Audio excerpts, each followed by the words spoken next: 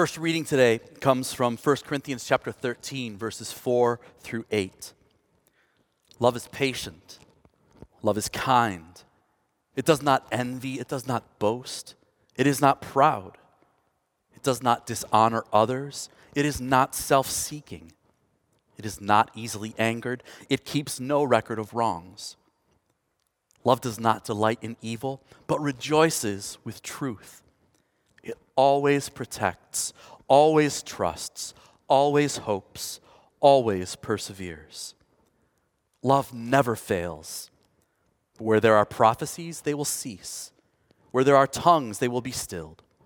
Where there is knowledge, it will pass away. This is the word of the Lord. Thanks be to God. Our gospel reading today, which will serve as our sermon text, comes from John chapter 15, verses 2 through 17. Jesus said, "My command is this: love each other as I have loved you. Greater love has no one than this, that he lay down his life for his friends. You are my friends if you do what I command. I no longer call you servants, because a servant does not know his master's business. Instead, I have called you friends. For everything that I learned from my Father, I have made known to you. You did not choose me, but I chose you and appointed you to go and bear fruit, fruit that will last. Then the Father will give you whatever you ask in my name. This is my command: love each other. This is the gospel of the Lord. Praise to you, O Christ."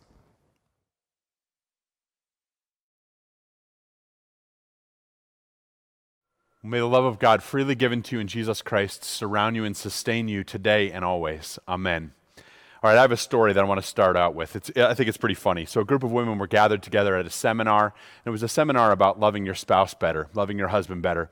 And so they were kind of learning different ways and different things like that. And the moderator at one point asked the wives, how often do you tell your husband that you love him? And some of them said, every week. Some said every day. Some said every hour. All different responses like that. And then she said, okay, well, here's what I want you to do. I want you right now to text your husband and just say, "I love you, sweetheart." All right, so she made everyone do that. So everyone in the room, they all texted their husbands, "I love you, sweetheart." And then she waited for all the responses, and she asked them to trade phones and to read the responses out loud. And some of the responses are absolutely hysterical, like, "Are you sick?" Or, "What now? Did you crash the car?" Or, "Don't beat around the bush. Seriously, how much money is it going to take?" Or, "Am I dreaming?" Or, "You've never told me this before." Or one of my favorites was just 3 question marks. And then there was another one that said, "If I find out who this message is actually for, ... And then the last one that was reported, the last one was, "Who is this?" Now, I think that's kind of funny, and I hope you do too. And it's meant to be kind of lighthearted, but that's kind of the example that we think of when we think of love, isn't it? That if a spouse were to express love, that the other spouse would be so unfamiliar with it that they would respond in these types of ways. And these are the examples that we often think about in the world around us. These are the examples that we see. And we see these examples around us. It's sort of like we should ask ourselves, how can we ever know what love is if that's what we think about? If we have this incorrect understanding and we have this broken picture, then how can we ever really know what love is? But that's not the way all love is. And I don't even believe that's the way all human love is. And that's what I want to encourage you to see, not just today, but going forward. I want you to see the examples of human love that we have. And I want you to see the good ones and to realize they're not all broken. Now, again, they're not all perfect because we live in a sin-filled world. And even our perfect examples, even the ones that we do best, don't measure up to God. But they are still pictures. They're still pictures of what God has done for us in Christ Jesus. In fact, that's what God tells us about love. He tells us that through our expressions of love, other people will know and understand His love. In fact, we say it at weddings, we pastors. We say that this marriage, this union between husband and wife is intended by God to be a picture of the communion that He has for His bride, the church. You see, God wants us to be able to look to those positive examples as well, and to see in those positive examples what love is truly all about, and to see in those positive examples what it means for us to be loved by God. Well, let's start with a fundamental understanding. Let's start just kind of with a basic understanding that love is a choice that we make. All right? Love is a choice. You choose to love, and you choose not to love. Those are both choices that we make. It's not based on all the other things that we might wrap around it. It's not based just on attraction or beauty or majesty. You should probably hear in this Isaiah's prophecy. It's not those things that attract us to Jesus, and it's not those things that are the basis for love in the world. Those things might start it, they might be the kindling for it, but those things are not the basis of love. In fact, what love is intended to be is a choice, a decision that we make to be in a long-standing relationship with someone else that encourages the best in them. A long-standing relationship with someone else, with another person, that encourages the best in them. Now, this isn't just about marriage. So before you say, oh yes, a long-standing relationship that encourages the best in them, we're going to talk about marriage. We are a little bit, but not just. In fact, I want to talk about all the types of love first. There are 4 different types of love. You've probably heard this before, and if you heard someone talk about it, they may have even used a foreign language, which is great, but most of us speak English. And so let's just deal with this in English today.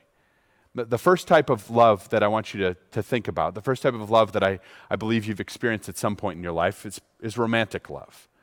Right? Romantic love is the most common expression of love in our world. Right? It's what Hallmark movies are all about. Romantic love is that expression between a husband and a wife. It's that expression that is made. Well, the truth is this type of romantic love is actually never mentioned in the New Testament at all. Never, not once is that mentioned in the New Testament as such. And yet we know what it is: attraction, passion, basic. We know what this love is, but that's not to some way suggest that it's bad. No, on the contrary, it is a gift of God, and romantic love is a significant part of marital relationship, right, of married love, and again, that's the picture of the love that Christ has for his bride, the church. But it's not the only type of love, and this type of love is finite. In fact, what do we say? What do we say in marriage vows? But till death us do part. It's a finite love, no matter what. It's a good gift, and it's a type of love that we need to experience. But it's not the end all. So move to the next type of love. The next type of love is familial love. And familial love is interestingly only used in the New Testament in the negative. Right? And before you run off and go, oh yeah, I've been part of that family. No, that's not what I mean. The way that it's used in the New Testament, familial love, easy enough to say, right? Familial love, the way that it's used in the New Testament is actually to talk about someone who's completely heartless. It says if you want to know what someone who's loveless is like, imagine a person who doesn't even love their family. That's the way that it's used. A familial love is the love that a mother has for her child. Familial love is the love that a father has for his daughter. Familial love, we might also say, at least in a lighthearted way, is the love that a child has for their dog. That's familial love. It's a bond that's very difficult to break. Again, I won't say never because we live in a broken world where sin abounds. But it's a love that's very difficult to break. It's the love that would cause a father to welcome back his prodigal son. That's familial love. That's the second type of love I want you to think about. First, romantic love. Second, familial love. And the third kind is brotherly love. And this is mentioned all over the New Testament, right? Brotherly love. Brotherly love is that kind of love that you know is the basis of a good friendship, right? Of one that you say, this is my best friend. That's this kind of love. And that type of love causes you to stand up for someone else no matter what. It's the love that would cause you to endure physical harm if you see someone attacking your friend. This is that type of love, brotherly love. And it often begins with affinity, right? A moment where you and someone else recognize that you have something in common, where you and someone else recognize that there's a reason why you want to walk together.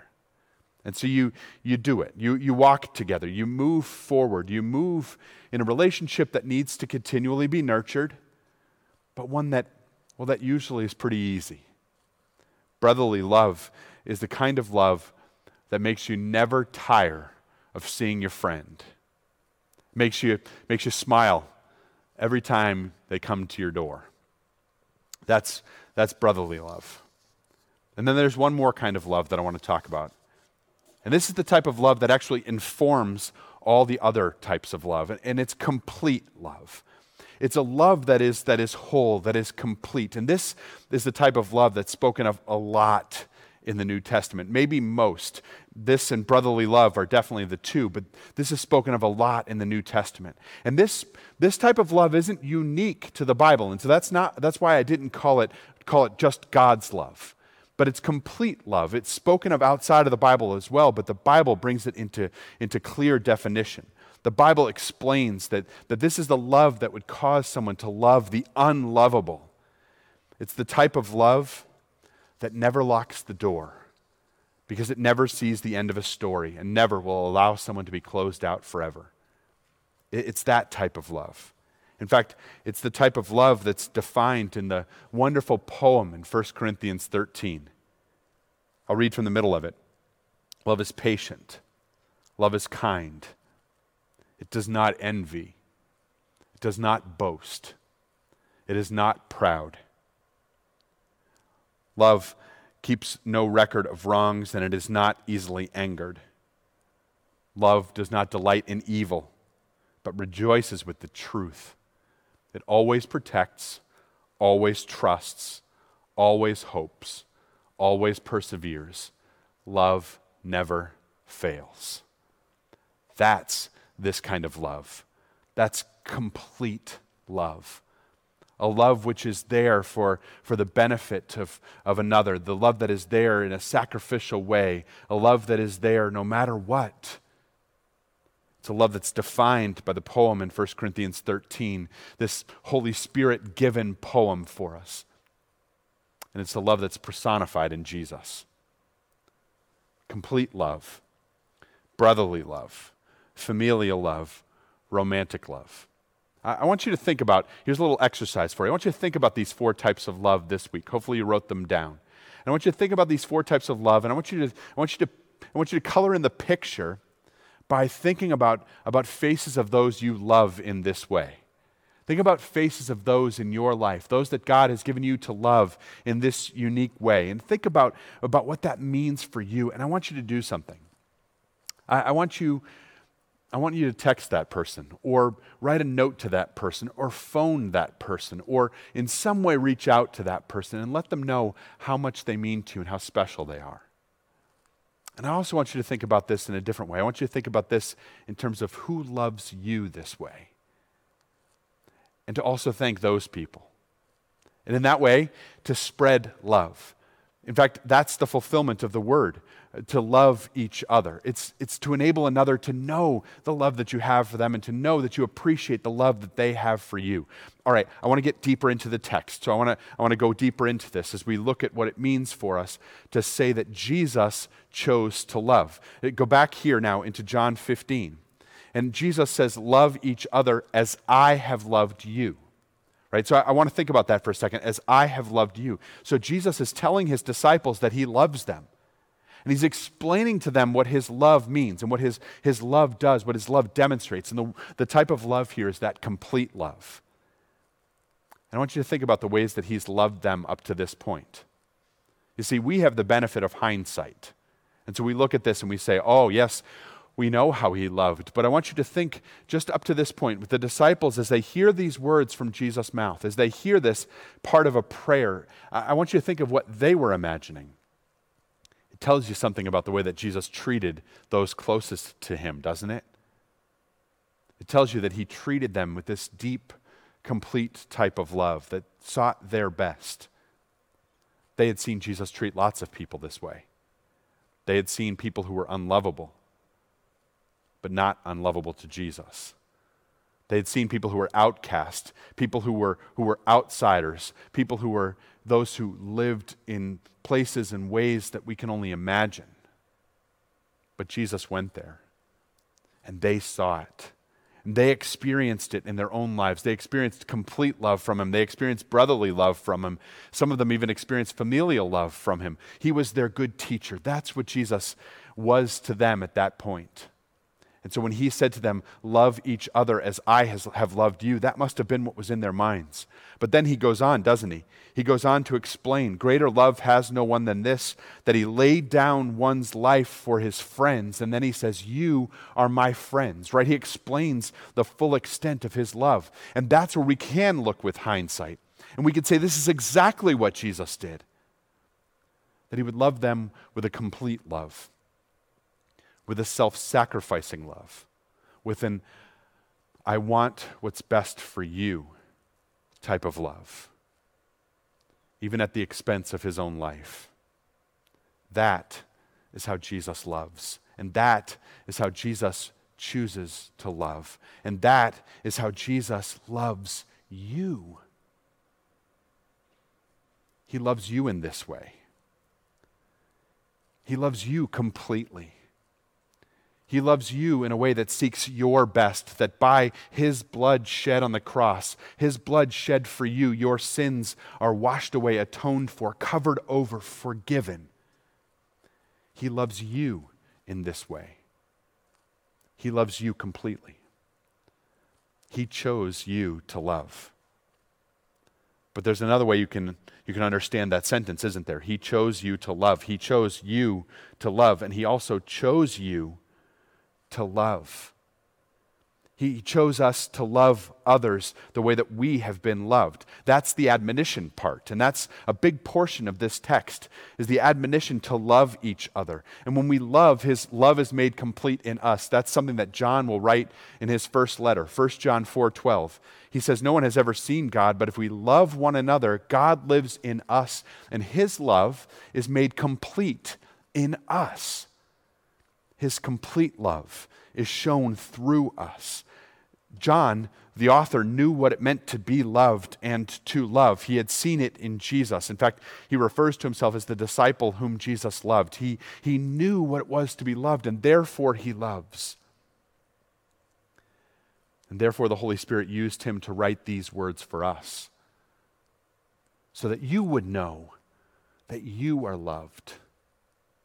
And that you would know that Jesus chose to love you and chooses to love you, and that Jesus chooses you to love another in the same way that you have been loved, to love another as a choice, and to do it perfectly and completely, to make the choice to love. And in so doing, to demonstrate God's complete love to the world. Now, I want to illustrate this for you, and I'm going to use a rather unusual example, especially for a Lutheran pastor, because I'm going to use the example of Pope John Paul II. Some of you will recall that on May 13th, 1980, a man named Mehmet Ali Agca carried out an assassination attempt on Pope John Paul II's life. He shot him 4 different times. He shot him 4 times, and the Pope was left bleeding and critical and nearly died. Mehmet was taken into custody, and Pope John Paul II, somewhat miraculously through the wonders of modern science and modern medicine of the day, recovered. And Pope John Paul said rather quickly that he had forgiven the man who had attempted to assassinate him. But 2 years later, on December 28th, 1982, he allowed his actions to confirm his words. And he met with Mehmet Agca. He met with him in his prison cell where he was serving a life sentence. He went there, as you can see in the picture, and sat with him for over 20 minutes, having a quiet conversation that only the two of them could hear, and by the way, which the two of them have never divulged the content of. He had a quiet conversation with him. And he let Agca know that he was forgiven. At the end of the conversation, he extended a hand, and the two shook hands, and Agca even kissed his ring. This is what John Paul II said about that. He said, we all need to be forgiven by others, and so we must forgive. Forgiving from the heart can sometimes be heroic. Thanks to the healing power of love, even the most wounded heart can experience the liberating encounter with forgiveness. Listen to that again. Thanks to the healing power of love, even the most wounded heart can experience the liberating encounter with forgiveness.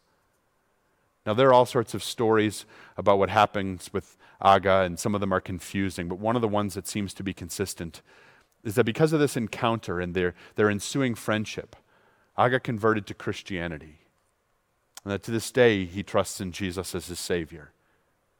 A pretty remarkable way for one's heart to be changed and transformed, to be liberated from sin because of an encounter that he had with forgiveness, a forgiveness which was extended by complete love.